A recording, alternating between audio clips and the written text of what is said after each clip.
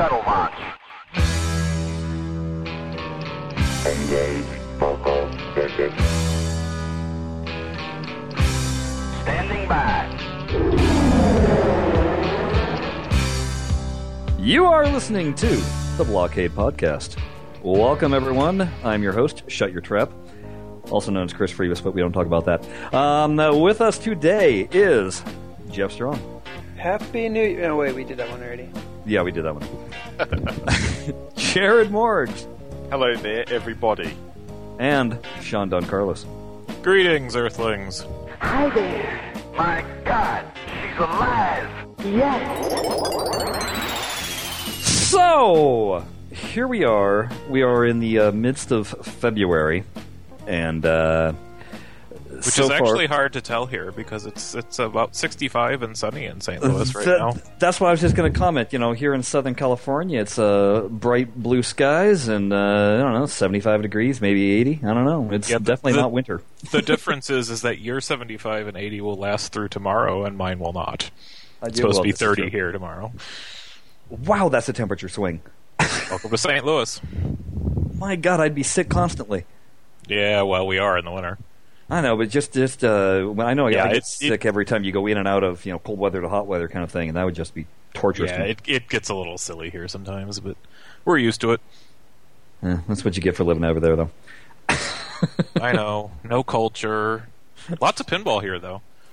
Lots and lots of pinball. Actually, we're going to be getting into a little bit of lots of pinball because Jeff, did you or did you not go to the Arcade Expo in lovely? God knows where it actually is, Banning, California. I can actually confirm that. I was there.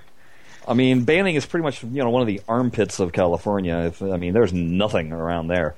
I mean, even the name sounds bad. Well, it's kind of on the way to Palm Springs, isn't it? So it's kind of yes, it is. It is on the way, and there is a casino that's like this.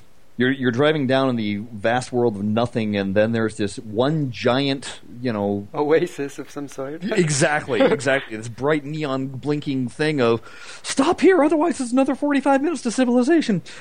Hope you don't break down in between. California, right? Yeah, sounds like a good place for a moderator conference. Actually, it does. I've been to Palm Springs. It's right near there. It's actually only 20 minutes from my house, actually, so I kind of live right on the edge of the desert anyway. So, and it's like, hey, man, 20 minutes. It's like I'd be a fool not to go. Because me and Heretic were talking about it in the chat room. I was like, yeah, I might go. He's like, what are you, retarded or something? You're talking about not going, and it's like 20 minutes from your house. I was like, yeah, it's probably going to be like super crowded and stuff. And he talked me into going, and I was like, man, it was such a blast.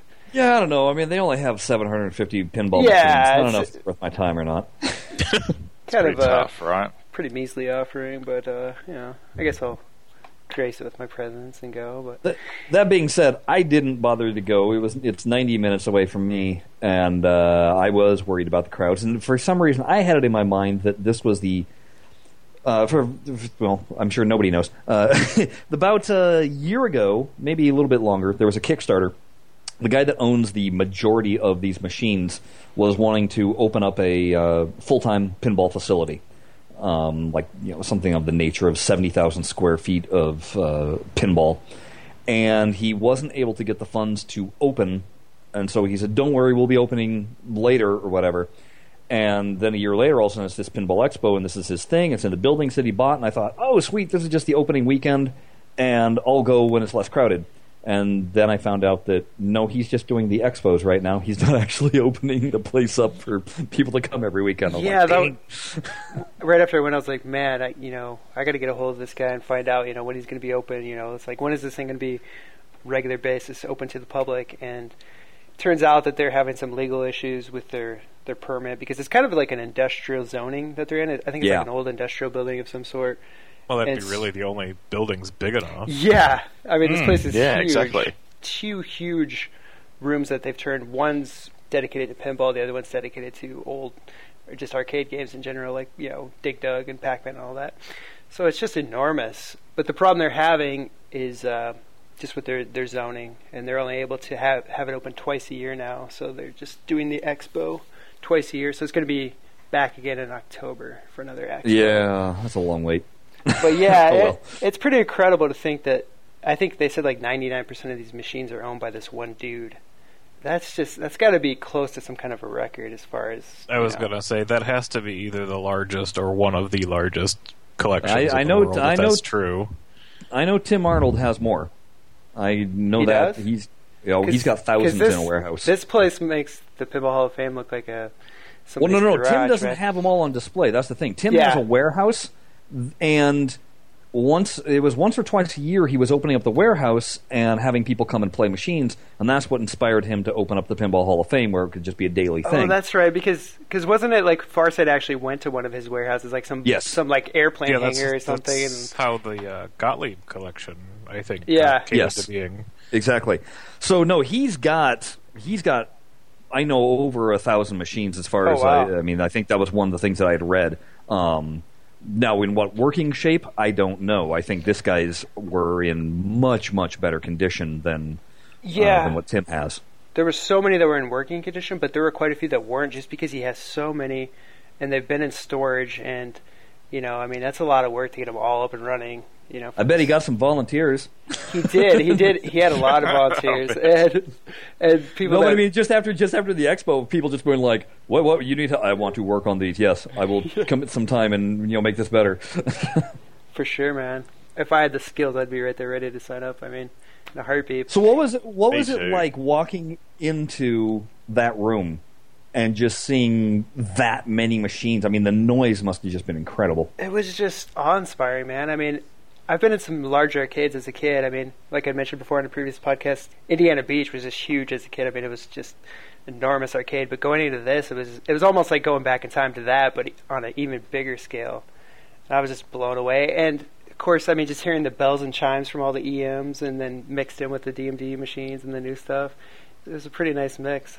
It was incredible. It was almost like, man, don't want this night to end. And of course, you didn't have time to play even a fraction of the machines that we wanted to play. So that's one of the things. It's almost like, did you even have time to like walk the aisles and see No. everything, or was it just kind of this blur? No, I mean, you don't even have time to look at everything, let alone even try a portion of the machines Yeah. that you'd like to play. So, I mean, I didn't have time they were all set on free play, right? Yeah, of course.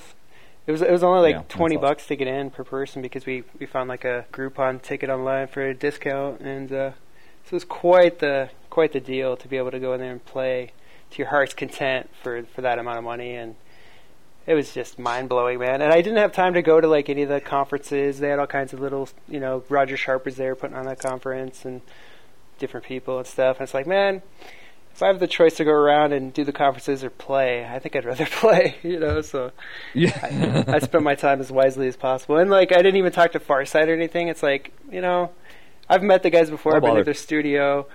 It's we like, can talk to them when we want. yeah, this is a gold mine of pinball That's machines right. that I may not have access to for another few months until October. So it's like, I'm just going to take advantage of every single moment of time I have and make the most of it. Awesome. They had good music. They had, I think it's called like chiptune music. It's called. It's like the 8-bit NES style music, and they actually had people performing that live on stage, which was pretty That's cool. cool.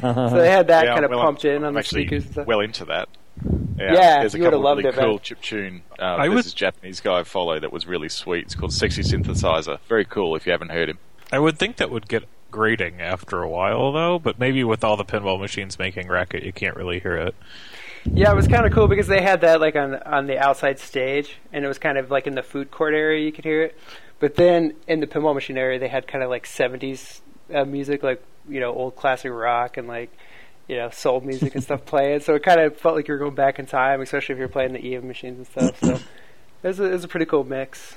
I just have to give them 2 thumbs up for the execution, and they had all kinds of volunteers as far as people helping out with the food court and everything. So it seemed like to be really well executed and planned. So I think the one in October is going to be even better. So it was. You're gonna have to do multiple days then in October. Yeah, I think so. One day wasn't enough. We went on Friday night, and actually the crowds weren't really too bad on Friday. Yeah, I saw the pictures from Saturday though. Yeah, that was the day that they Saturday, it looked like just a clogged artery. Yeah, that was the day they did they broke the record for the most people playing pinball at one point in time. They got the Guinness World Record. So it was quite packed to the gills on Saturday. Wow. How do I look? You look good. She's alive. Jared, you are helping some gentleman that also has a rather large collection of pinball tables now, aren't you?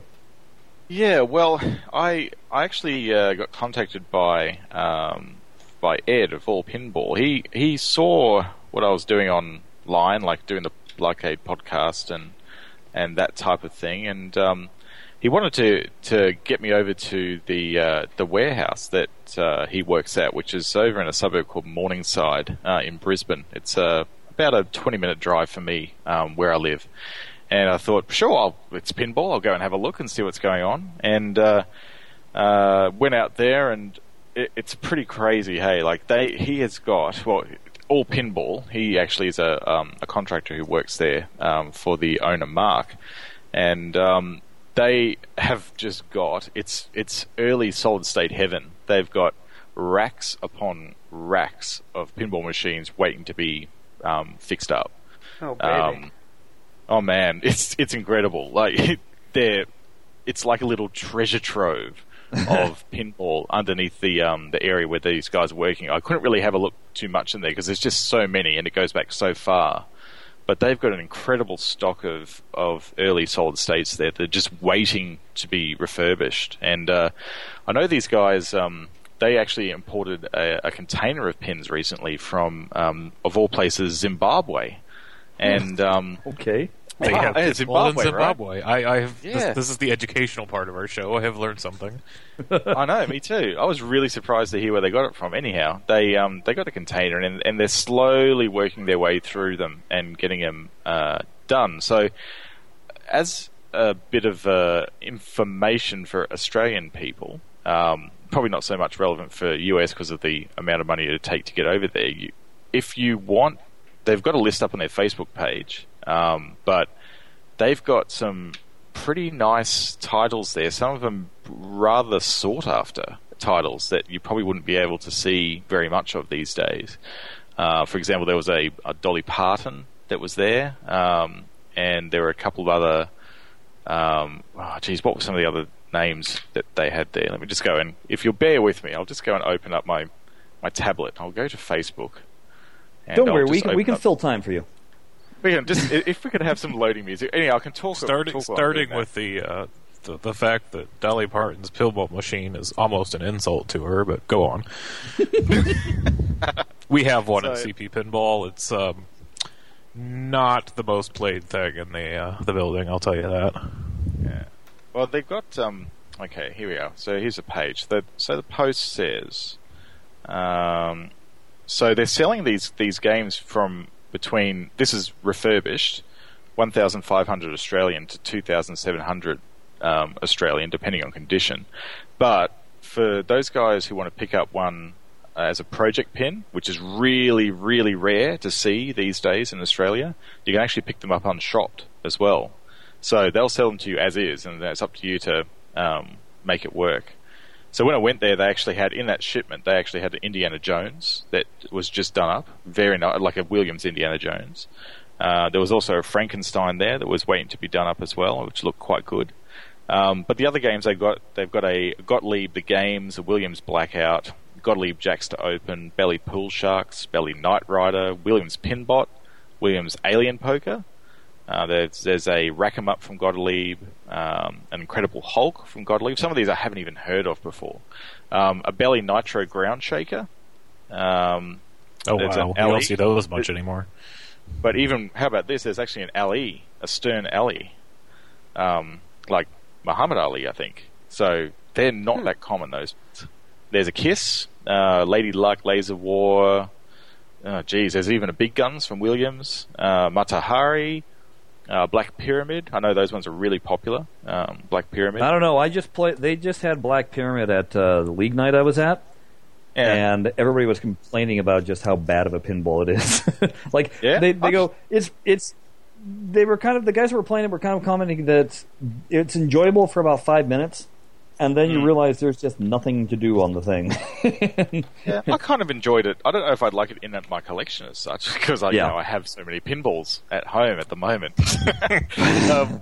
it's fun. I played it at Free Gold Watch in San Francisco there, and it was not bad actually. The other thing they got there is a Flight 2000, and that's not one I think I've ever seen down here in Australia.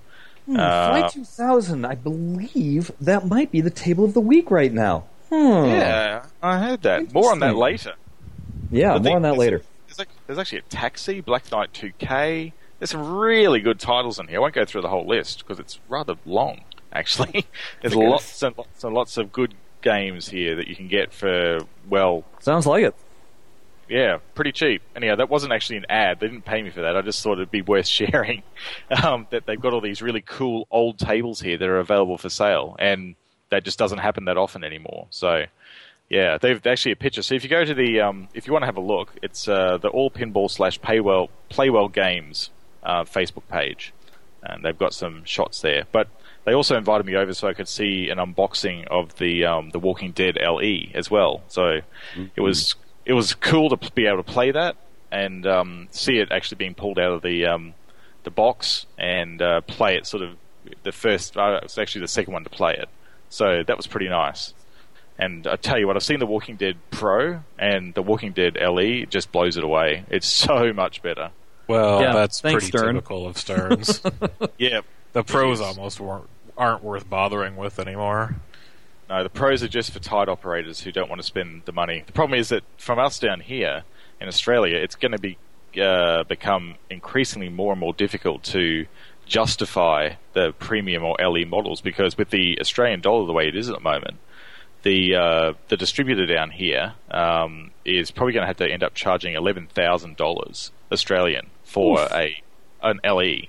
So even pros, like with the Australian dollar falling below 80 cents, they're going to be up around $8,000. So gone are the days when you could have gone and picked up a Walking Dead, not a Walking Dead, like an AC/DC Pro for like $5,000 or $6,000 down here. It's just no longer possible. Man, that's incredible. I know. So this is why these project pins, these 1,500 to 2,700 jobs down here, sure they're old titles, but it means that pinball remains affordable for people in Australia. So there's a couple of guys doing this. These guys are one of them. There's another company that the Pinheads Pinball podcast featured a while back, who imports containers from all over the world. And these guys really are keeping pinball alive down here, making pinball affordable for people to play and actually have in their collections. Because I might be able to do like a $1,500 pinball machine, but there's no way in heck I'll be able to do an $8,000 one. You know? No. So, yeah, I thank them for doing what they do, because it's a risky business. I mean, the Pinheads Pinball podcast have covered on a number of occasions how risky it is to actually commit to like importing a container down here. It's you got to have nerves of steel to do it. So when people like this do it, it's where all the pinheads around Australia are very thankful. Find Jared's GoFundMe page. All donations gratefully accepted. I've made a little bit of space in my garage actually, which has been taken up with boring things like reclaiming fence palings and painting them to make borders for fences. I'd much rather fill those places with pinball machines. So if anyone would like to donate to the Make Jared Have Pinballs in His Garage fund, you can use my Gmail address, and please send me all the money. So yes, go do that now.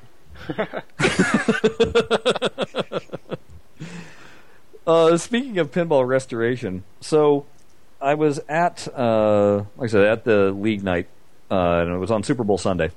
So there goes to show you where pinball people's priorities are. Although we did have the Super Bowl up on many TVs, the way the guy had this house set up. Anyway, you don't need to know. But so I've mentioned it before. Our league, we go to different collectors' houses and we play their machines. And so this guy, his name was Tim. He had built an add-on to his house that just a small little room, but it can hold 9 tables.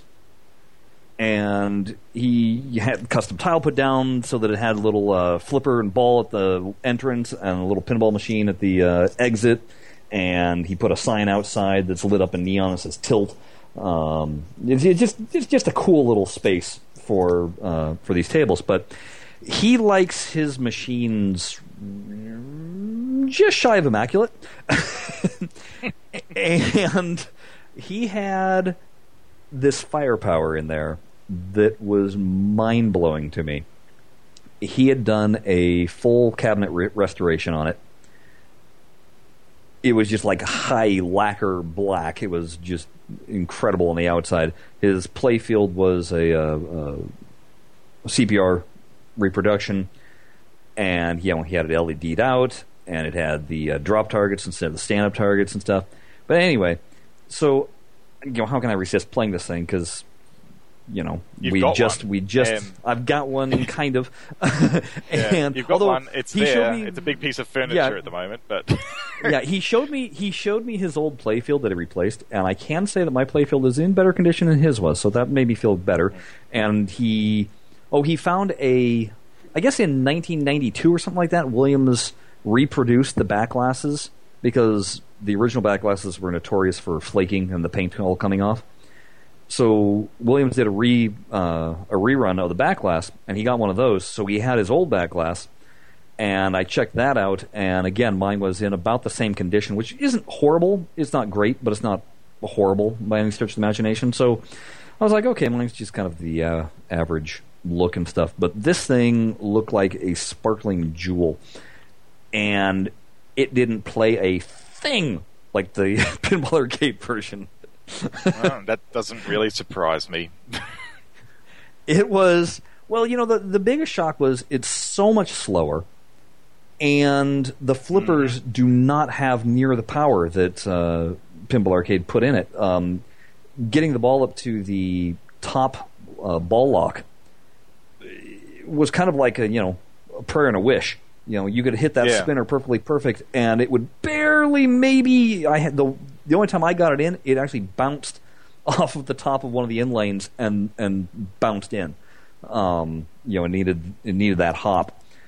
But one of the cool things that he had done was he had installed System 7 boards, and that way he could also have a 7-digit display instead of the 6-digit that it normally came with. But I guess there's some individual out there that created custom, they call it a deluxe ROM. And so it added just a couple of little tweaks to the game. And the biggest one that I thought was just so cool was a skill shot. And cool. what it was it left the spinner lit for about, maybe 5 or 10 seconds. So it would be, launch the ball, have it drop through the inlanes, try and catch the ball, and then send it up the spinner. And if you did, then you got, and I don't know how many points because I never came close to hitting it. It was like, the pressure. But it was just one of those little things where it's like, man, it doesn't take much to tweak a game to make it feel just a little bit more modern, It was pretty cool, and those drop targets were the bomb. Those were awesome. Oh, man. Well, you know how the stand-up targets are kind of death if you hit them at certain angles? Oh, yeah, no doubt. Yeah, well, the drop targets going away, and then just having the rubber behind it, it didn't make them quite so deadly anymore. That being said, it is every bit the outlane drain that it is in Pinball Arcade. I mean, they got that part right. Yeah, I was going to say, man, those outlanes are pretty wide on that thing. Oh, no, it's vicious. It's vicious. Gaping chasms. But what I was going to say, too, is right next to it was he'd also fully restored a Whirlwind, which was pretty awesome. Yay. And then on the other side of that was Wizard of Oz. And so here you've got this, the most modern pin. Well, I guess it's not anymore the most modern, but the most modern pin that I have seen. And sitting right next to this machine from 1981, and it was every bit as sparkly. I mean, it was just like, wow. You would have thought that it just rolled off the production line. It was back at the third rail before it burned. There were some machines from the late 70s. There was an Evel Knievel and a Mystic. I hated Mystic. Mystic did not like me, and I did not like it. But same thing. I mean, they were in the exact same condition. Like their playfields were all shiny. They were perfectly, obviously you could tell they were older just because of the they didn't have the DMDs and everything, but I mean, as far as mechanical appearance and performance, they were just as good as they were probably the day they were made. Unfortunately, the third rail still has not reopened. What's wrong with them? Well, it takes a lot of effort to rebuild a building that was destroyed by fire. From what I heard, he's still doing it. It's just taking a lot longer than he'd hoped. He needs to get cracking. Get those insurance dollars in. Jeez. People. Hey, since we have Sean, I'm pretty sure you all know what that means. It's time for Lost in the Zone. Are you ready to battle? Take it away, Sean. All right, so I got two things for you. The first thing, and since you brought up Wizard of Oz, we'll do that first. Now that Stern has gotten on board the post-DMD machines by putting an entire monitor in the back glass for WrestleMania, thought it'd be good to kind of talk about how we feel about that. Are they kind of is this going to be the next big thing in pinball? Is it just a gimmick? What kind of thing is it? Wait, so maybe am I looking at the Pro version? When I looked, it looked like it was still a regular size DMD screen, but I was thinking it was just an LED screen instead. You're saying it's the same size as... This is the LE. This is the only... Okay, so maybe I haven't seen it. So it's the same size as what Wizard of Oz has? I think it's a little smaller. And I couldn't really tell from the picture of it because it obviously wasn't on. It was just kind of like I don't even know if it was really a photograph or more of an artist rendering, but it almost looked like it has a DMD as well. But more generally, just the the whole concept of having this an LCD screen in the back glass. So Wizard of Oz obviously was the first to do it. By all accounts, they made good use of the thing. It shows clips from the movie, and when you're saving Toto, you can actually see the woman running away with Toto in the basket and on the bicycle and everything. Hey, Sean, yeah. I'm having a look at the LE. I'm just looking at an ArcadeHeroes.com post about the LE, and there's actually... It doesn't actually have an LCD in the back box. It actually has what they call the... there was a particular name they gave to the massive stadium TVs in WrestleMania. It escapes me at the moment, but they've actually got that in the like playfield at the very back. Yeah, something like that, Jumbotron or whatever it's called. Anyhow, they've got like a little LED screen in the playfield, sort of around where the dot matrix display would be. Maybe they changed it then. Because I know I saw a picture of one, but like I said, it wasn't even really a photograph. It was more like almost like a drawing of it. I haven't been following it because, to be honest, WrestleMania does not interest me one iota as a theme. I could care less. They found the one theme that I could care about less than X-Men and Marvel characters. But such is life. Anyway, we'll forget WrestleMania since nobody's really sure what that thing is. We'll just concentrate on Wizard of Oz. Since The Hobbit's supposed to have that same LCD screen as well. So it's not like Wizard of Oz is going to be the only one that ever does this. But anyway, the thing of it is, and I've played several Wizard of Oz's now. It's a great machine, especially now that they've got some of the new code's got some of the issues fixed. It seems to be the thing now. You don't release pretty much pinball machines are in beta for the first 6 months of their existence because the programmers can't get done everything they want to get done. But the thing with it is, it's great if you're watching someone else play. Yes, it's a good audience tool. It's good for attracting attention to itself. It adds almost nothing while you're actually playing the game because you never have time to look at the thing.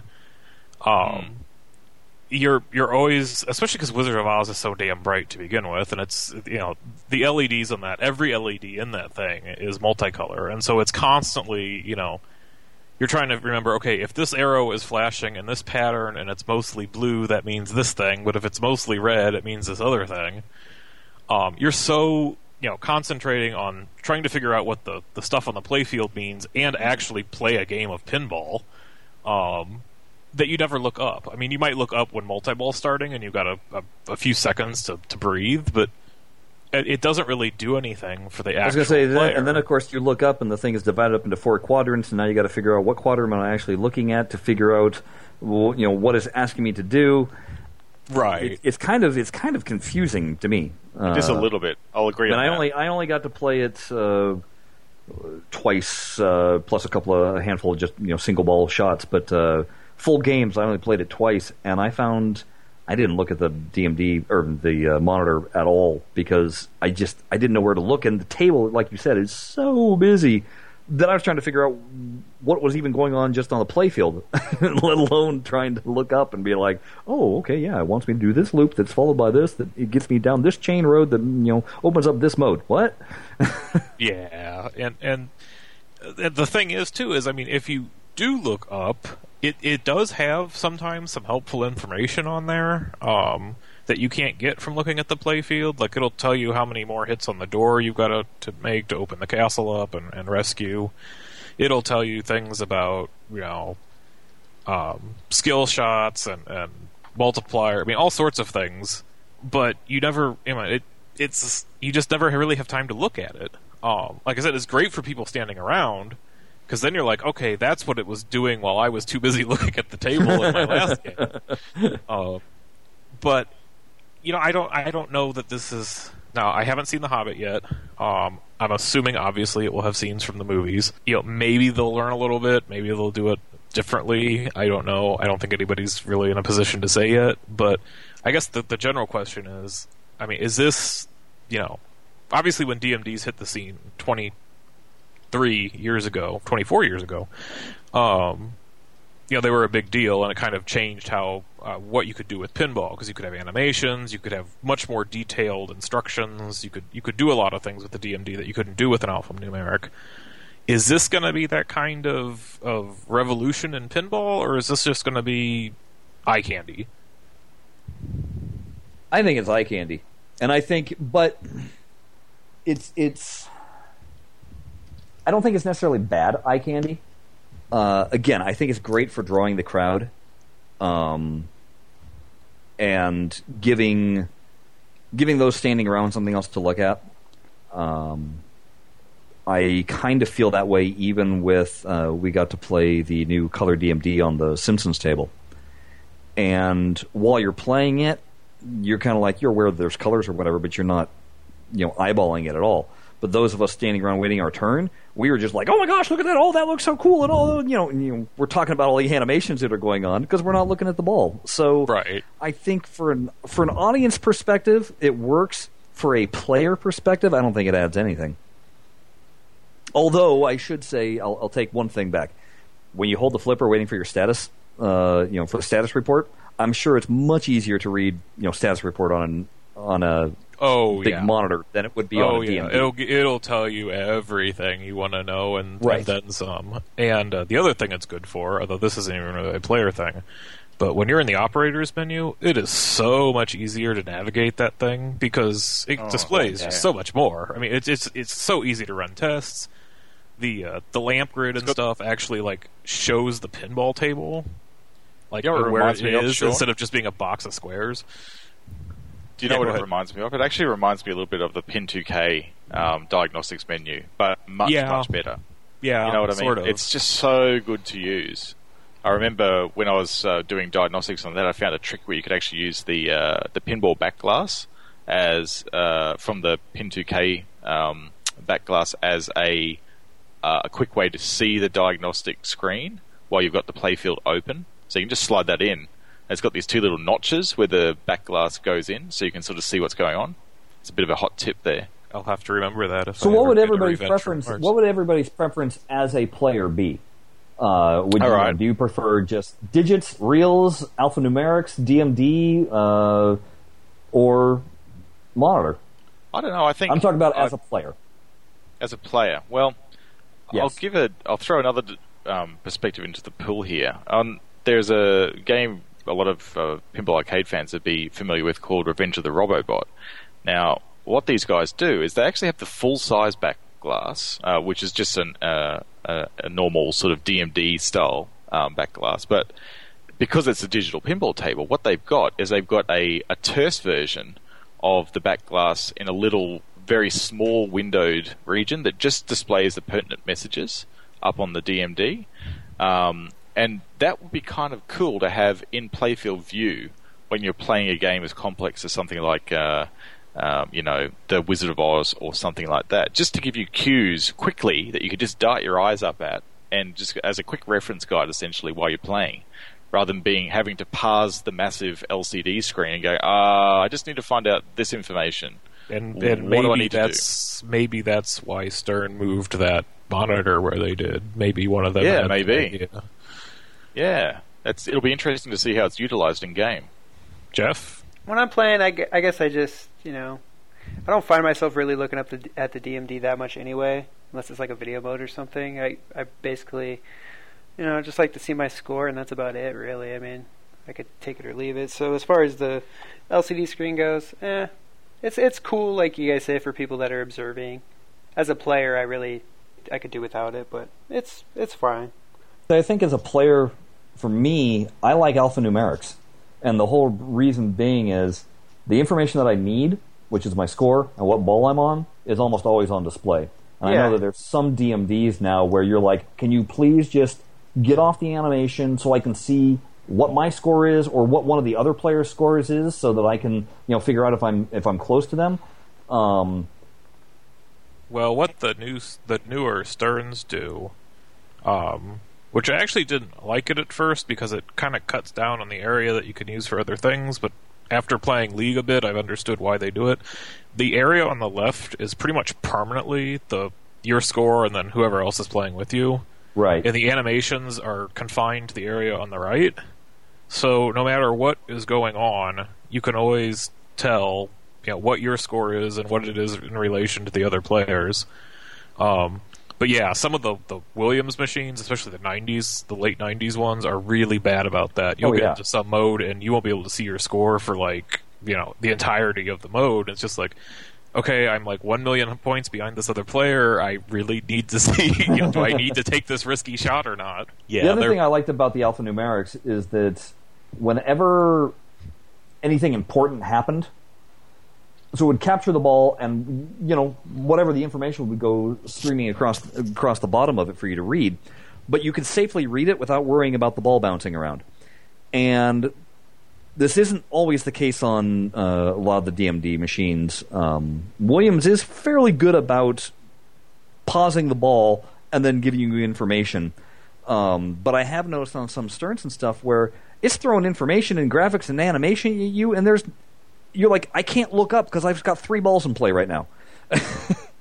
Yeah. I'll tell you which one's really bad about that is Lord of the Rings. Because it's got that delayed lock on the right side, and you can be looking up at something, and it's, unbeknownst to you, that pin has dropped in the right return lane, and a ball's being fed to your flipper, and it gives you zero, it doesn't even flash a light or anything to let you know, hey, buddy, something's going on down here that perhaps you should take a look at. I lost quite a few balls before I realized it was doing that. Yeah, the newer Sterns are a little better about it, like AC/DC usually. Sometimes it'll catch the ball and do stuff. Now, the thing with AC/DC, though, is a lot of its high-scoring shots are designed to be made while other things are going on, like I can't think of the name, the multi-ball super jackpots. You're actually supposed to fire the cannon and hit the bell while the multi-ball is still going on. Oh, man. And it's tough. It's really tough. But it scores quite a bit when you do it. It's easily a 15 million shot before multipliers. But yeah, that one. And the thing with that one is it doesn't even really. I mean, it flashes the light in front of the bell for you, but it doesn't really come out and tell you that you're supposed to do it. And so it actually, I had to ask somebody because I'm like, it's flashing the bell. What am I supposed to do? It was like, your cannon was loaded. Fire it. I'm like, I didn't see. I was trying to keep the other balls alive. But getting back to the subject on the DMDs, I mean, I grew up in the DMD era. You know, the machines I played were all either late alphanumerics or early DMDs. Yeah. So, I mean, you know, to me, that's what pinball is. It's not a real pin if it doesn't have a DMD in it. I can stand Wizard of Oz. It's just I don't know. You know, there's some tables that I think that's going to work with, and there's some other ones that's just like, you know, just show me my damn score and Right. you know what mode I'm in and what ball I'm on, and let's get on with it. You know, like if they had done it with something like Mustang, I don't care. I mean, I don't know what you could put on the LCD screen. Drag races. I would want to look at. Yeah, well, I know, but if I want to see that, I'll go watch NASCAR or something. I mean, it's yeah. I Well, think no, you there's know how like there I think was like the movies and stuff they'll be able to do it with, but Yeah, I'm you know not just the sure. table, Like Corvette. Oh, it's got the two drag racing Yeah. cars that go up along the Yeah. side of the machine. Well, see, you know, Mustang could have done that, but they could have done it up on the screen. You know. well, they probably do in some mode. It's just I'm not good enough at that table yet to get very far with it. But we got a Metallica and a Walking Dead here now, so my attention's elsewhere at the moment. Yeah. You know who did their DMD? Actually, I mean, I think it works with its placement. And I know Sean's going to talk about this table. Circus Voltaire. I got to And say you know, that's that- the only one that did that. I know, and it works really well. I mean, your attention is always on that DMD a lot. And it's amazing how just lowering it down into the playfield area, those, 5-6 inches, it commands your attention so Which much is easier. funny, though, because Circus Voltaire is a game that you don't really need to pay much attention to it. True, and it's got the No. longest animations on the face of the earth. But Yeah. Yep. No, it really does. Yeah. Yeah, you stop, take a cup of coffee, brush your teeth, come back. And that Come video back up mode to is the Visa so First compelling. Ringmaster. We'll talk about the travesty that is the video mode. Sorry, Jared, I know you like kangaroos, but No, I don't like that video mode. It is my most hated video mode ever. yeah, it's It not. makes me stabby. It makes my teeth itch. But yeah, I guess I'm not opposed to monitors, but I'd hope that after the first few games they use them intelligently and maybe put the important stuff at the bottom of the monitor so that you can just take a quick glance up and get what you need to and then go back down, look back down at the table, rather than divide it into quadrants like Wizard of Oz has done. Because anything in those upper right or upper left quadrants I'm not looking at because I don't have time. Yeah, what we really need is like a heads-up virtual reality display that just has like little things as we're looking down and play, and it has a little heads-up display, so we don't even have to look up at a DMD or. I know. Yeah, I it's want a far-fetched. digital Pick overlay Google over the Glass for your entire pinball. glass. Yeah, exactly. exactly. I want a digital overlay over the entire glass so I can play Tetris at the same time as pinball. And Oh my god. Just wait until Multimorphic get their games out. That's going to be cool. Having the interactive LCD in the middle of the playfield. Now that will be a perfect implementation of what we're talking about, because that's right in the play view, and having that that big screen right in the middle is just going to be a lot more intuitive for a human. Maybe not I for think an that'd alien, be but for a distracting. human. I don't know. I Depends think how it'd they be pretty integrate. sweet. Oh, totally. I would love Lot to of play potential. one. I never will play one probably down here in Australia because they'll only be going to private collections. But, it will be cool to see one. Yeah, I don't know how I guess when I see one I'll judge it then. But it's just something something that bright, and then you've got these shiny pinballs rolling over it. It just seems like a recipe for glare and distraction. Seizures. Maybe I'll just wear my sunglasses like I do with that Ripley's, and all will be well. Polarizing lenses. Anyway. So, Sean, before you get into the breakdown of Circus Voltaire, I do have to call BS on you. So, again, at Tim's house, he had a Twilight Zone, and that wound up being one of the tables that I had to play for League.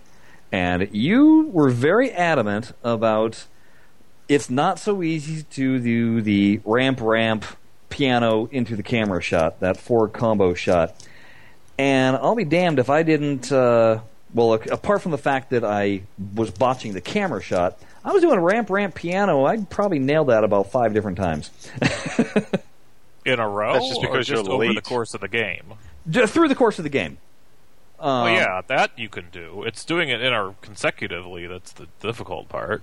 Okay. I mean, you almost have to do it that many times to get into Lost in the Zone. So I wound up skunking my other players, which I was quite stoked about because I rarely play Twilight Zone,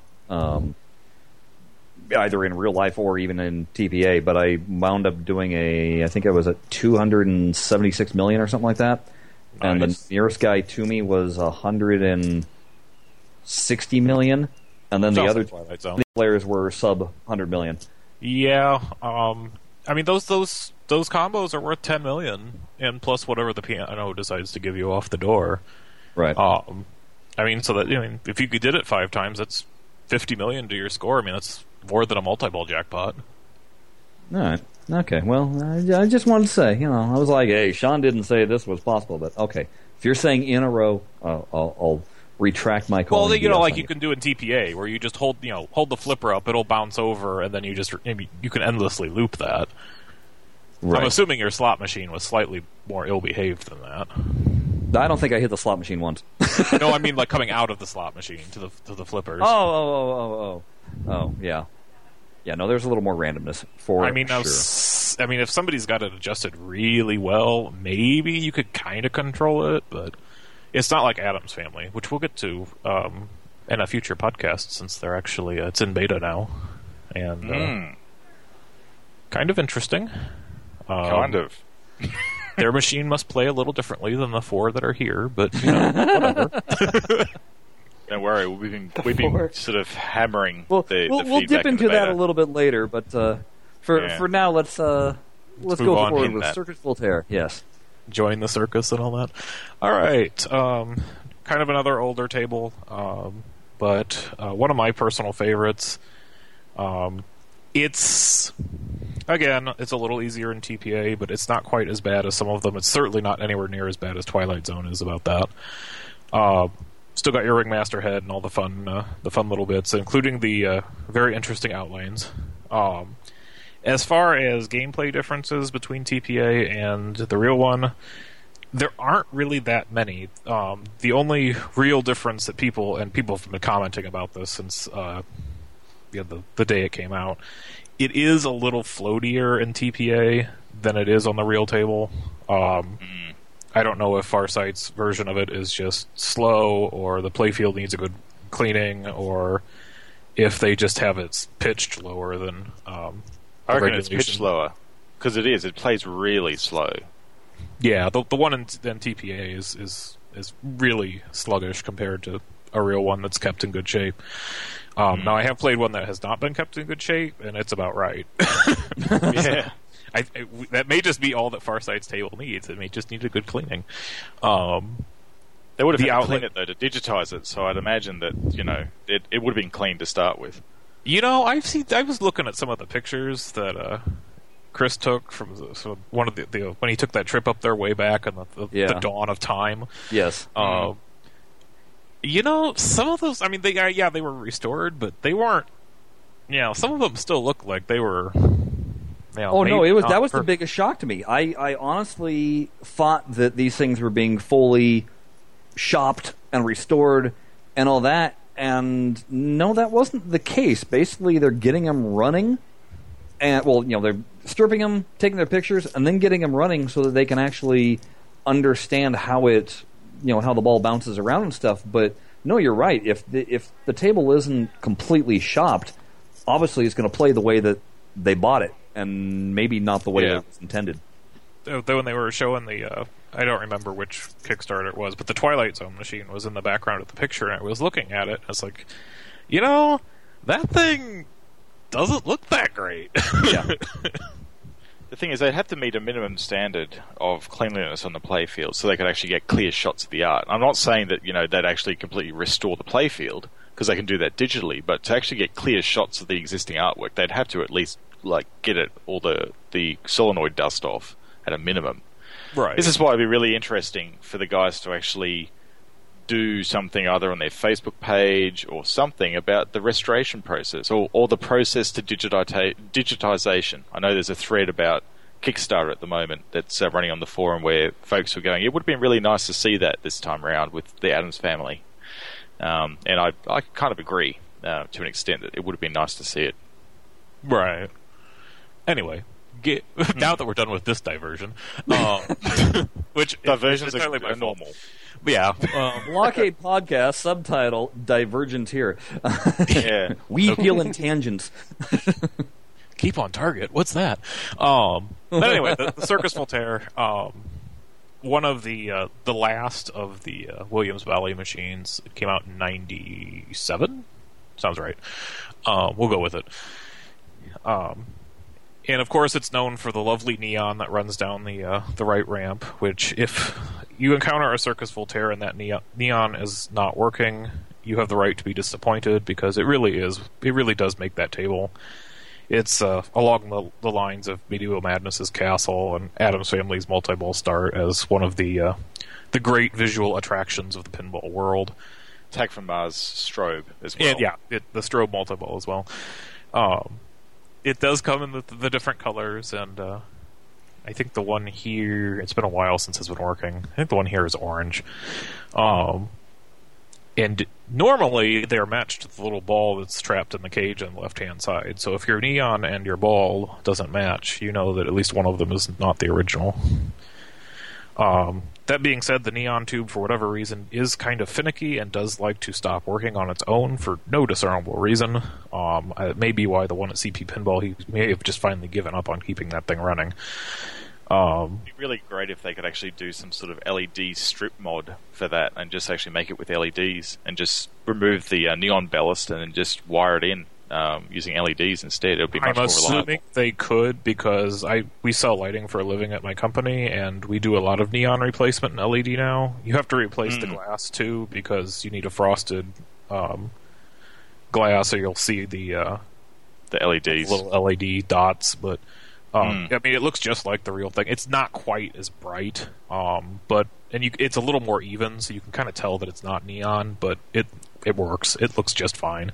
I don't know if it would do neon multi-ball as well, though, because neon you can switch on and off really fast, and it will respond really quickly.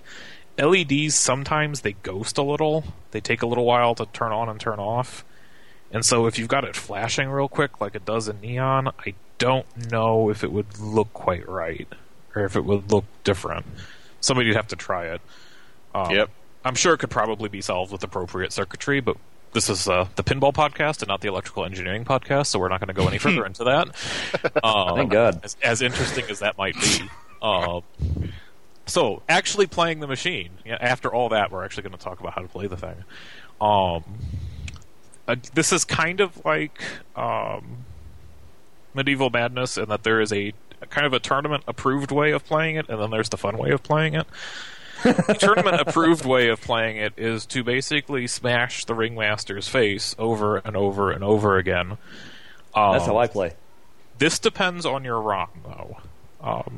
If you have all but the newest ROM, and by newest I mean 1.4, not the 2.0 home ROM,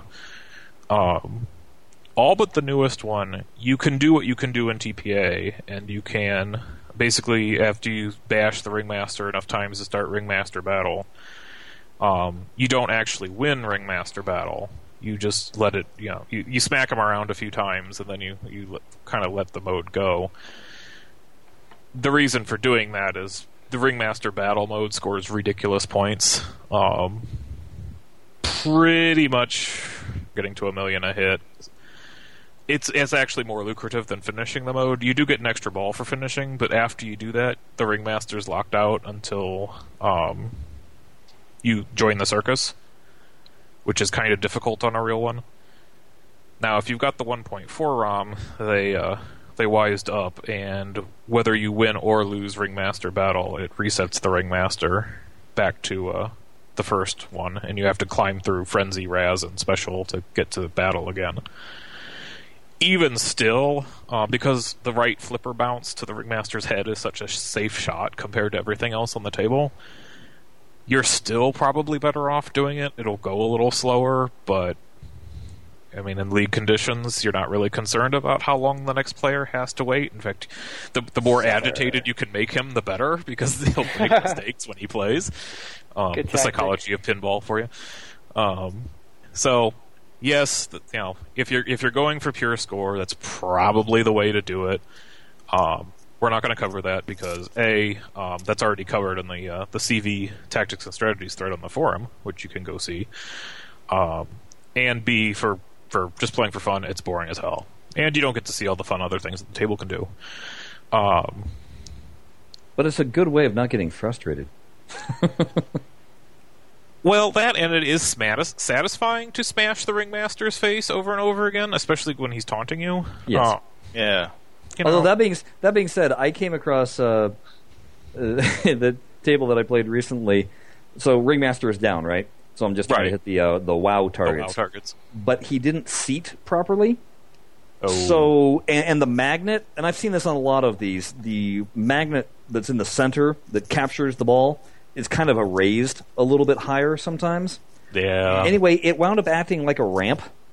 And the ball would continually just shoot right over the top of the WoW targets and land behind. And it was like, I cannot hit the Ringmaster to save my life to start this mode because it's acting like a ramp. Yeah, that's I've seen one like that. Really, the best you can do is get it on the right flipper and try to aim for like the left W and WoW, and hope you don't actually cross the magnet. And maybe you can graze the top of the W target while it's flying over. But yeah, that's one of those unfortunate, the game is almost broken thing if it happens. The perils of mechanical pinball. But yes, assuming your Ringmaster is functional, that's the way to go.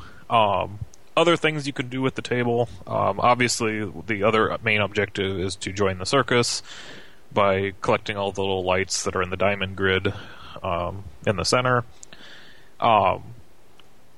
Most of these, honestly, it's not like the modes in Stern Machines where they're really involved intricate things. Most of these things that it's asking you to do are things that will happen in the course of the game anyway.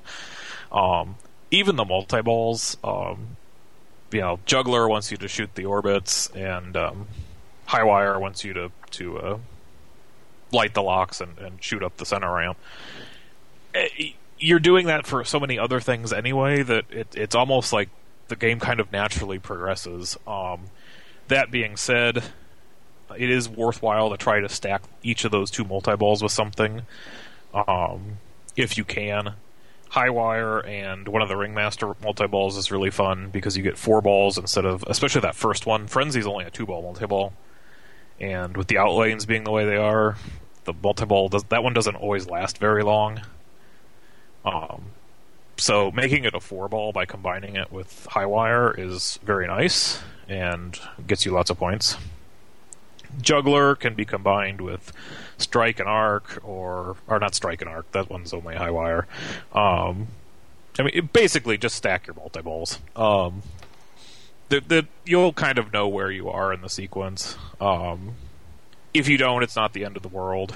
Of the multi-balls themselves, Juggler's probably the easiest to do well on, just because it gives you 3 options for the jackpots, the left and right orbits, and the little inner orbit around the back of the Ringmaster. And those are all relatively safe shots, except for if you do the inner orbit the other way, where you go right to left, it will probably try to center drain on you. That inner orbit is kind of deadly like that. That's one of the reasons why people don't generally go for the spin Marvel right away, just because it kind of happens anyway, and B, that shot's, why would you make a risky shot at the beginning of the game? Save it for when you do all the lucrative stuff first, and save it for when you have to. Other than that, the outlanes, since we've mentioned them, they are the same as they are in TPA. The inner divider is missing. And the thing with the real one is it's kind of it's not that they're obstructed. It's not like Star Trek or AC/DC where there's a cannon in your way and you literally can't see the outline. But it's kind of visually busy down there. In fact, both of them are rather, everything's red near there. And it's kind of hard to actually see where the stuff is sometimes. But generally, side-to-side motion, as we've discovered in pretty much every game I've reviewed, side-to-side motion is bad. It will get you in an outline. And because Circus Voltaire's outlines are so huge, since they're technically the outline and the inline, you really, really, really don't want bouncing around on your slingshots. Nudge, bump, if you have to burn a warning, so be it, but get them off those slingshots. If you do get in the outlanes, well, the first thing you can do is, if you see the ball heading over there, you can kind of bump the table up and see if you can actually make it hit the top of the slingshot and bounce upwards. It's safer to do that on the right side, because there's really not much else up there unless the Volt balloon is going. And so you usually just kind of bounce up harmlessly, and it'll fall back down to somewhere where you can catch it. If you do it on the left side, it's still worth doing, but you may hit the Menagerie ball, and that thing kind of throws the ball wherever it wants, depending on how it hits. The physics of that are kind of weird because you've got steel ball hitting kind of rubbery ball. I don't think it's rubber at all. I think it's a plastic ball, kind of like what you'd see in a ball pit. Yeah, that's exactly what it is. Yeah, I always thought it was like a racquetball, and it's hollow. It's hollow. It's a hollow plastic ball. I wonder if somebody's replaced the one here to make it more interesting. Then I don't know. I mean, it's colored like it's the right color. Yeah. It's not like it's somebody put a like a little tiny medicine ball in there or something. Because that table's at 3 of the houses that we play at, and all 3 of them it's a plastic ball. Injection mold plastic, hollow. It's enough to divert the pinball, but it's not actually bouncing the pinball. I'm just getting all sorts of facts wrong today. Geez, Sean. I know. I know. Let's go shopping. It's been a while. Gonna have to dock your pay, man. I haven't gotten any pay. Those damn carrier pigeons can't seem to cross the Pacific to get me my check. I blame your union pigeons, Jared. Pigeons, yeah, that's the problem. It's coming with your T-shirt. Yeah. Well, anytime now, real soon. Keep your eye on that mailbox. Oh, anyway, regardless of the composition of the Menagerie ball, it is slightly more dangerous to hit it.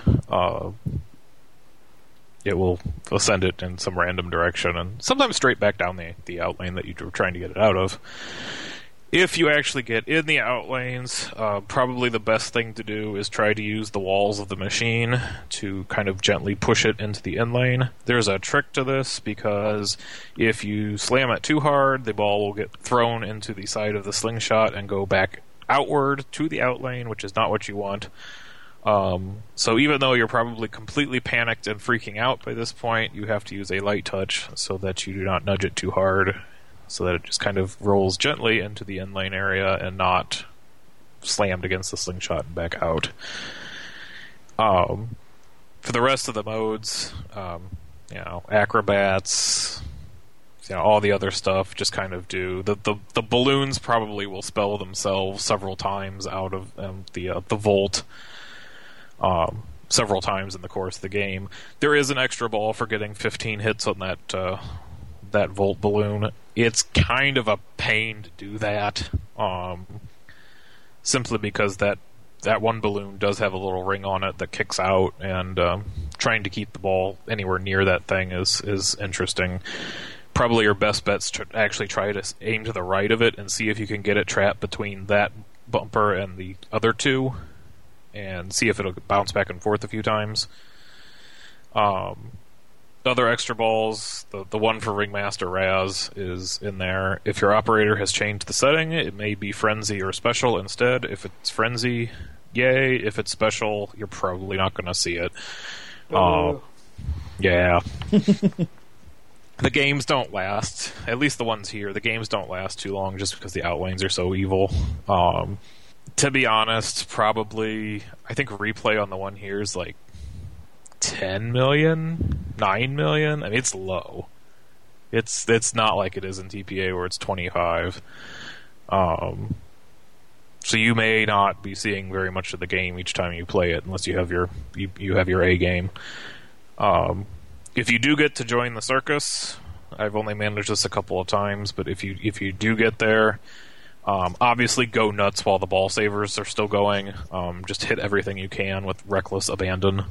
Once it starts flashing really fast, try to trap up.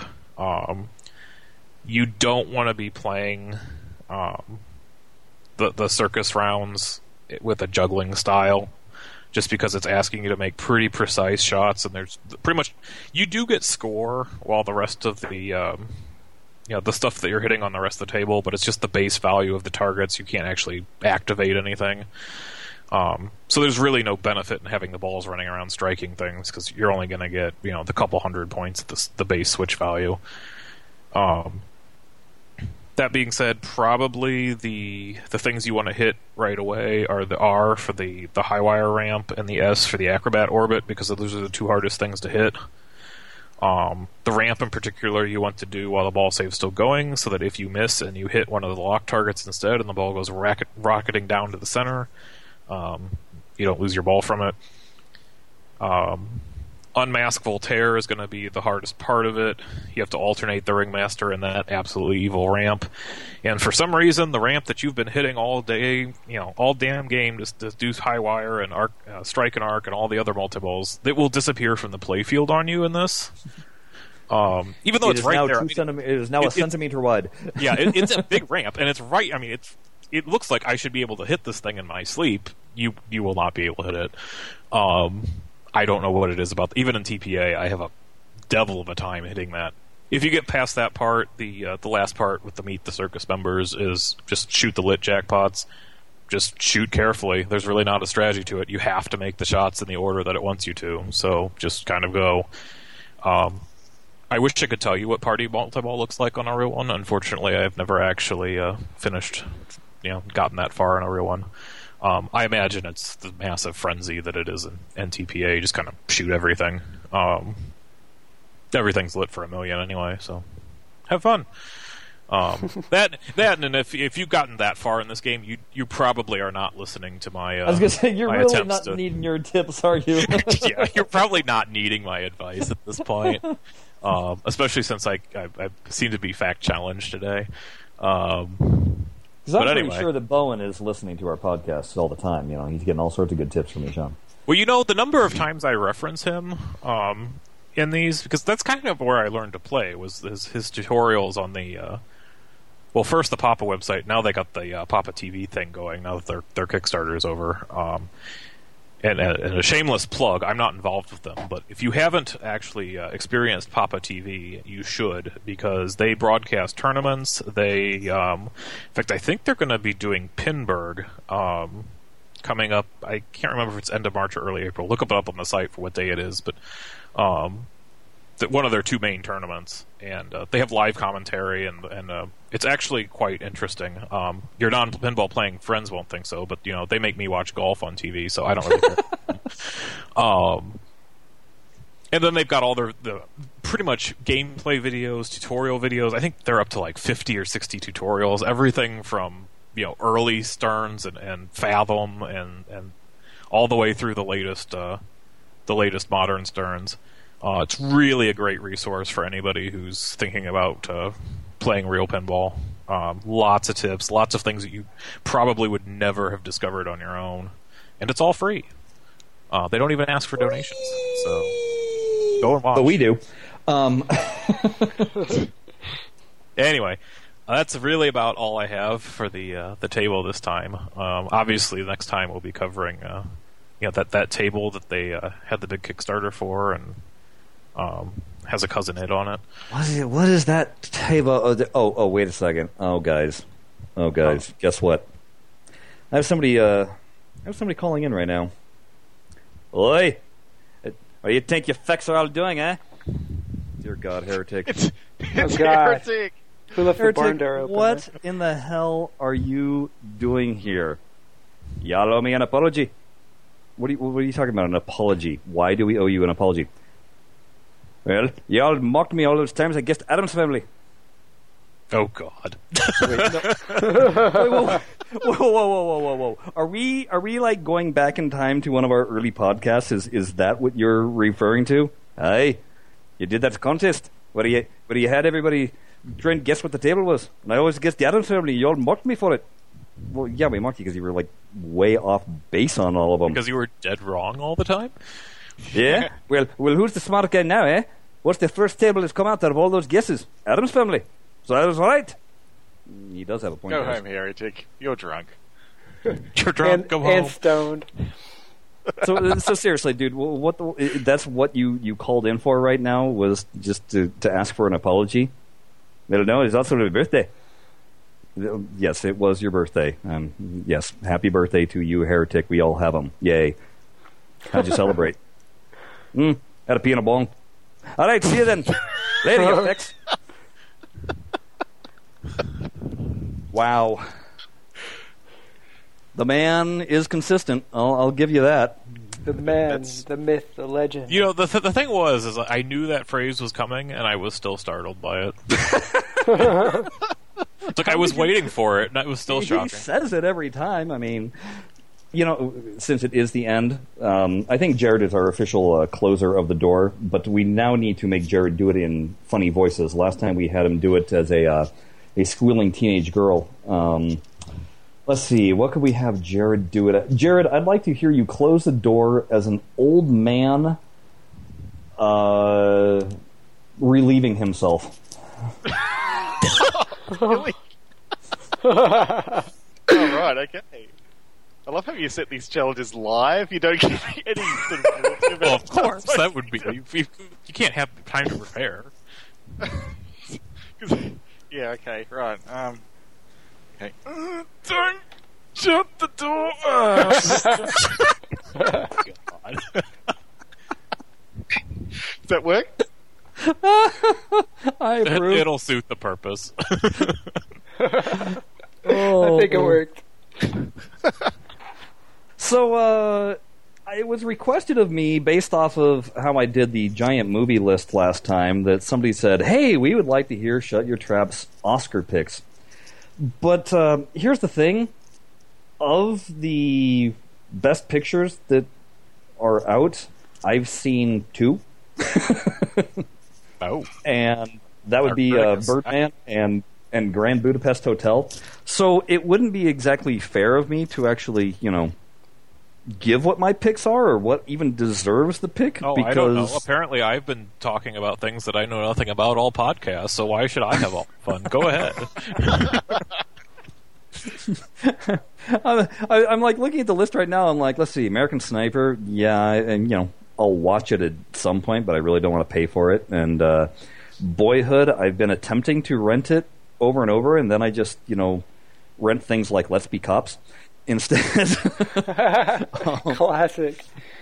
You got the Imitation Game, which is like, oh yay, historical drama, yay, and Selma, which is like, again, historical drama, yay. And then they've got The Theory of Everything, which this one cracks me up because I understand that the actor did a really good job of portraying Hawking, but every other report said the movie sucked. I mean, like, the movie itself isn't great. It's just a really good acting performance. And yeah, I already saw one of those movies, which you all really recall would be Beasts of the Southern Wild, and I hated that. So I'm like, no, I'm not watching any movies just for the actor. It's got to actually be good. The one that I did want to actually see, I was going to try and see it when I was out in New Orleans, and it wasn't playing anymore, was Whiplash, which is the band instructor just railing on the drummer over and over again. That one I heard that was alright. Yeah, and I think it actually is out on video now, so I might have to check that out. But no, I'm not making any Oscar picks because I haven't seen anything. I saw Birdman, so yay if Birdman wins, because I really like that movie. But Oscar movies, they're not really my thing. Not especially when John Wick was my favorite movie of the last year. So it's not really my thing either, but I'm guessing that Interstellar is going to win something. But it wasn't even nominated for any of the big categories. It wasn't? Oh, no. Well, see, that shows how much I know too. So never. I think. Let me see if it got a. I thought maybe. It didn't even get a director nod. I guess they always pick some kind of like artsy movie for the movie of the year, it seems like. So yeah. Usually nothing but independent films. you Yeah. know. Shows how much I know. It's the classic pat yourself on the back thing of making themselves feel better. But anyway, so this podcast, you guys don't have to hear me blather on about movies because I really don't have much to say. Hooray! You dodged a bullet there, buddy. There it goes. Whoa, Matrix style. Yeah. What I will talk about, however, is Table of the Week. I hope everybody's been enjoying it so far. We've merely just cracked the surface. We've got 55 plus tables to get through, so this is a Oh, it would be good for at least a year then. well, good for at least a year, and I'm dead serious. You guys might think that I'm threatening the wrong thing, but I'm tempted to go into Zen tables after we roll through all the TPA tables. We'll Why see not? if There's we'll see plenty if there. yeah, well, there's plenty there, and it's just one of those things where I think what inspired me to want to do this, and yes, I label it under Blockade Presents because we are the Blockade and we like to promote ourselves. But one of our users, one of the forum members, Leroy Third, he had contacted me and wanted to do a little tournament just between me and him. And so we picked two tables, one from TPA and one from Zen. And I hadn't been playing much, digital pinball at all. And just that, it was like I was throwing in at least a game a day.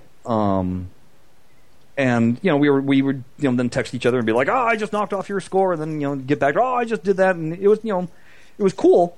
We were going to do it for an entire month. We pretty much petered out after a week, and that's when I realized, you know what, spending more than a week on one table or even two it's kind of asking a lot. But I wanted to have more of it, and that's why I thought, well, let's just see if we can get any attention on the forum.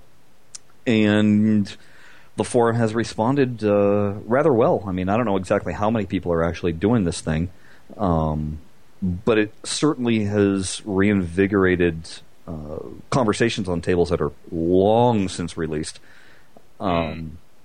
Yeah, unfortunately, it's also putting the massive Eye of Sauron on all the tables that were in Season 1 and 2.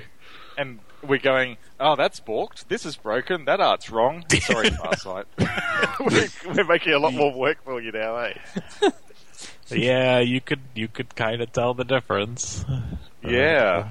But that's okay. It's good. Again, it's good to reapply. And I think some of it too, though, is now that some of the hype has gone down on some of these tables, maybe we can reevaluate them on that standpoint too. Well, I think the other thing that's happening is I think Farsight was taking at least a halfway art pass through some of them, because I know, No Good Gophers, at least on mobile, its ramps are translucent again. Yeah, transparent ramps. Yay! And that's true. Like, they're doing what they can that doesn't require an art pass. As long as the ramps, the original resource files for the ramps were made with transparency, they've been able to, the developers can just go through and adjust the transparency on those. But if the resources for the ramps didn't actually have any transparency baked in, that requires an art pass. Same with alpha effects on flashes as well.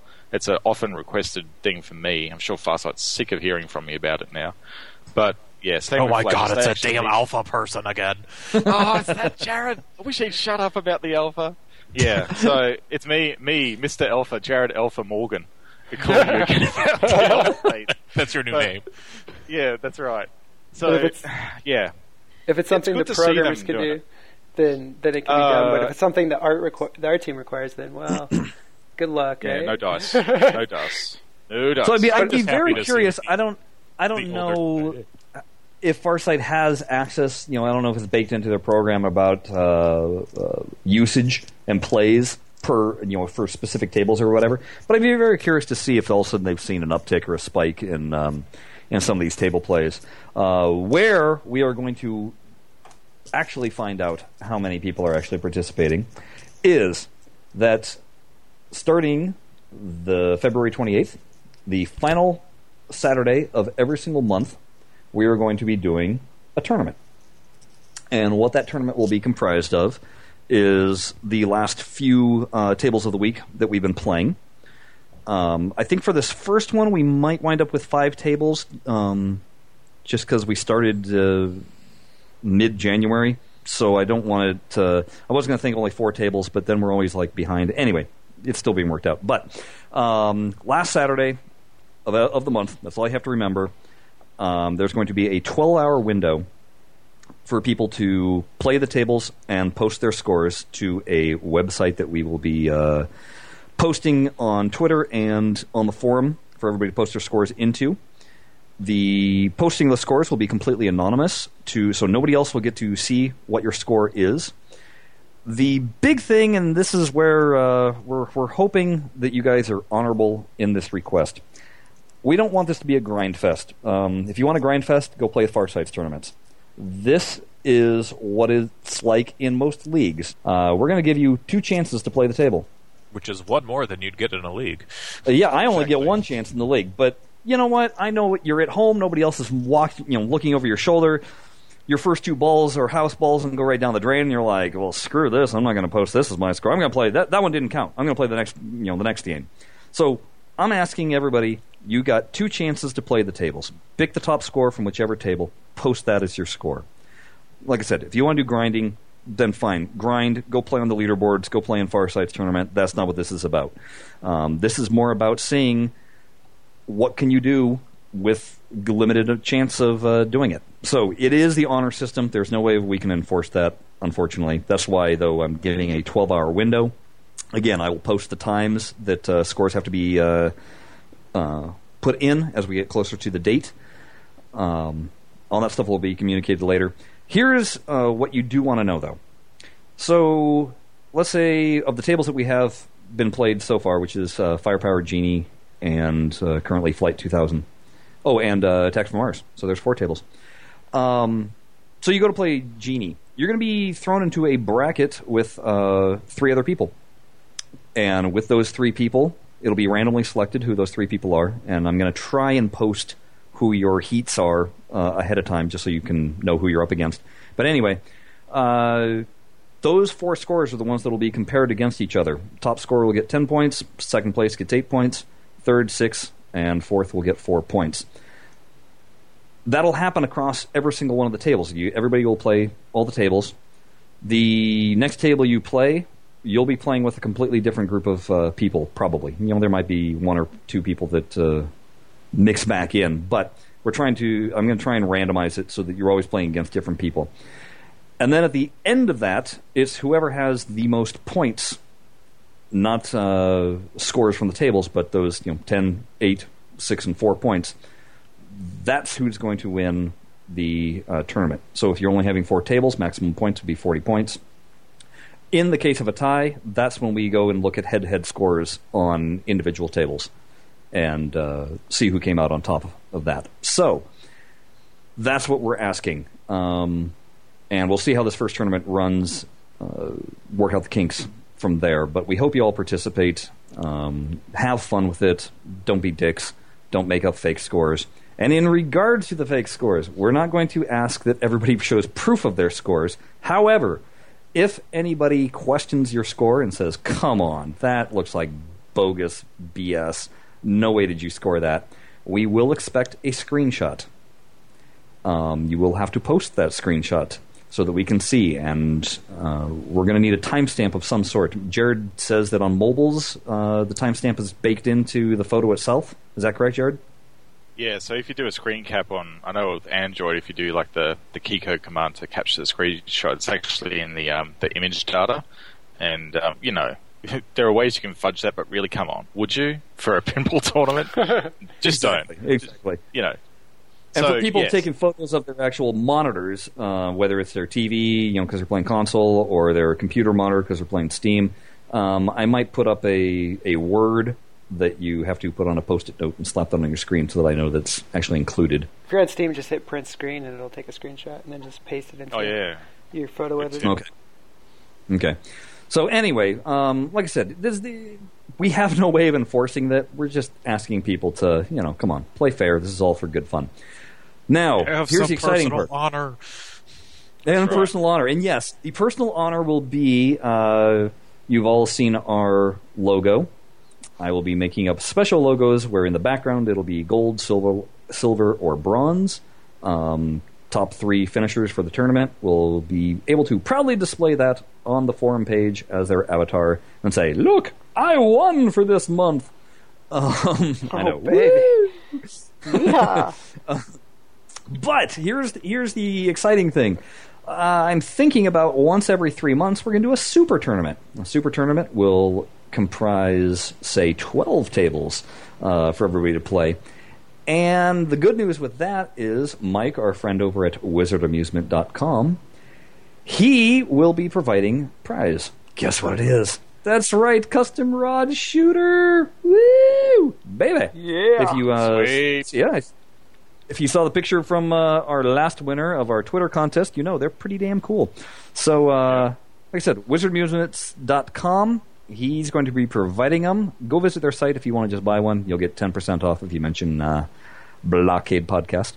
And I'm hoping that maybe we can work in a prize or two else. We'll see how it goes. Again, it's all in the beginning stages. And then on top of all of that, your points that you earn each month. So let's say you earn 36 points this month, and then you earn 28 points the next month, whatever. Well, those are going to be accumulated, and we'll keep track, kind of like a season, so you can see where you are faring against other people. So again, we're just trying to make it fun, make it interactive, make it something that keeps you guys interested in playing digital pinball. Because I know this far into the release, it's kind of hard to keep your interest. Yeah, it is. Like, it's a bit of a grind sometimes. You go, which table do I play today? At least this one gives you a sort of a focus each week. Yeah, it's good. It's You're a going to good skip time. Going Nuts Row, right?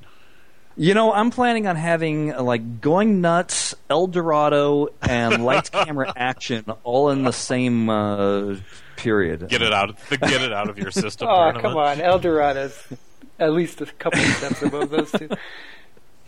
It's funny because I found a randomizer online, and I just put in the list of all the tables, and then I push randomize, and whatever comes up number one, that's the table that we pick. And it did pick Lights Camera Action right after Genie, and I couldn't do it. I was just like, sorry guys, Nobody I can't go there. I'm still this drive thing is still everyone in the infancy. I want people to actually want to do this, not just be like, oh my god, he's picked the worst. So I was thinking of building a little spinning wheel, and then going on Twitch and doing a live broadcast of what table we picked, and I was just like, does anybody care? No. So Probably It's like not. tuning in for the lotto numbers or something. All right. Let's get exactly. it. Well, that's what, in my head I'm like, oh yeah, well, the ping pong ball's bouncing and some Banner White. but oh yes, today's table is. Now I want to see you do it just to see if you can pull it off. Yeah. I couldn't. I'm not mechanically inclined. Well, no, not build the machine. Just do the announcing bit. That'd be if I could actually figure out how to do Twitch to begin with, because I'm just bad that way. I've got I've got just all go the and get- programs downloaded, but I can't figure out for the life of me how to make them talk to each other and actually make it broadcast. So Oh no, have I to can't put get my the IRC best, to work for the chat room right now. So I'm definitely not qualified to do Twitch.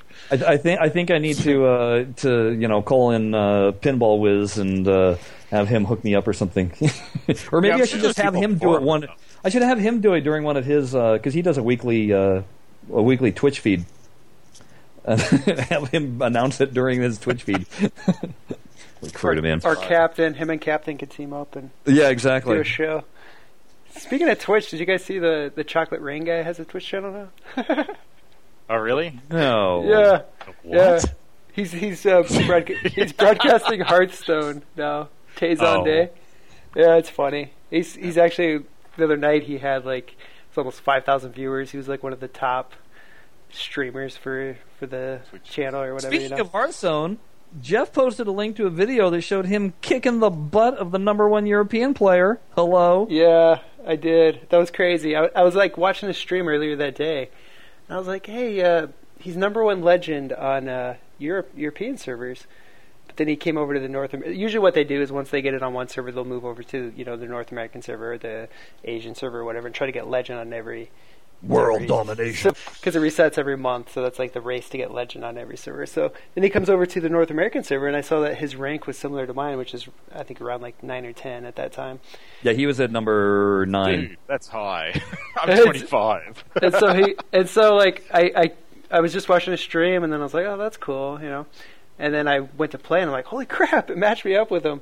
And it just like kind of shocked me. It's like, Chaka, let's lay down to smack. yeah, because at first I wouldn't think it was really him, because I mean, you could like change your name to be anything pretty much. I mean, but the fact that he was the same rank as me, I was like, and I saw what deck he was playing and everything. The bummer was that his stream didn't have any. They had to mute out the audio because I guess he was listening to music or something. I don't know. Yeah. So I couldn't hear.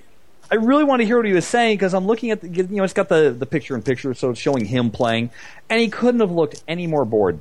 That's how he is. Yeah, he like doesn't even look like in between his plays. He's just like looking off on his other monitor, reading chat and stuff. He like all nonchalant and everything. But I did see a couple times where he got a little wide-eyed at some of my plays, and I think the fact that I was a golden paladin, which is kind of rare. Because you guys may or may not know this, but Paladin was like considered one of the weaker classes for a while. So to have a golden portrait in that class is pretty respectable. It's pretty rare because not very many people played that class. And so to see a golden Paladin, I saw his eyes kind of widen a little bit when he saw that in the beginning. So I was like, oh yeah, he's a little impressed, But yeah, it was quite a treat to beat him. I felt pretty good. But yeah, another thing I wanted to mention, I think we'd be remiss if we didn't mention the release of Time Shock, the Ultra Edition on iOS. Yeah. And it's every bit as good as we had hoped for. It's just gorgeous. Yeah, Sean, we expect that when they actually build the real machine, that you're going to do a Lost in the Zone on that. Just give me a heads up. He has to. The physical machine? Yeah, they're building a physical machine. Well, I know that, but I didn't think it was that close to completion. No, we're saying when it comes along. That's your problem. Get on it, buddy. Let us know. It depends on if CP Pinball gets one.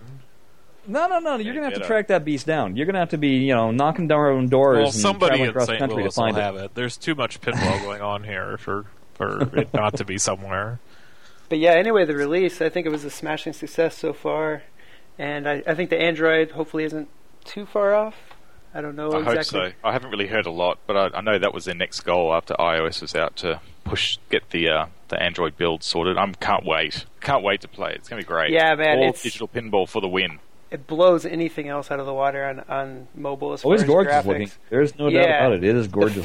The physics are insane. When you spend 3 years on one table, it damn well better be good. Yeah, that's true. And the thing is, though, man, it's 1 month versus 3 years. Well, to be honest with you, I take this one table over all the TPA tables combined, but that's just me. But the physics are from 1997 or 98, and they're still way better than TPAs and. Are they wildly different? I mean, I played it on the phone, and I hate playing TPA on the phone also. So it was really hard for me to judge how much better the physics were. I know they have better flipper physics, if I'm not mistaken, right? Yeah, the in flippers. In terms of ball bounce and stuff. Yeah, and you can do, you actually have control over the flippers as far as you can do like tab passes. And I mean, it just feels so much more like a real machine in so many regards, but it's definitely way more grueling and brutal. The game times are much shorter. So when you do... It is tough. Yeah. And I mean, hitting those ramp shots, those ramps are so damn narrow. Once I get it on PC, it'll be a little better because I can use the controller. But that's what I'm really looking for a touch screen, it's pretty brutal. Mm-hmm. Yeah, I'm really looking forward to PC. And use my Shield controller with it. It'll be great. There you go, man. On the Shield tab. Yeah, it's gonna be sweet. Have you guys played much on the new Color Monkey pinball offering? What do you guys think of that? I tried it out briefly, but I don't.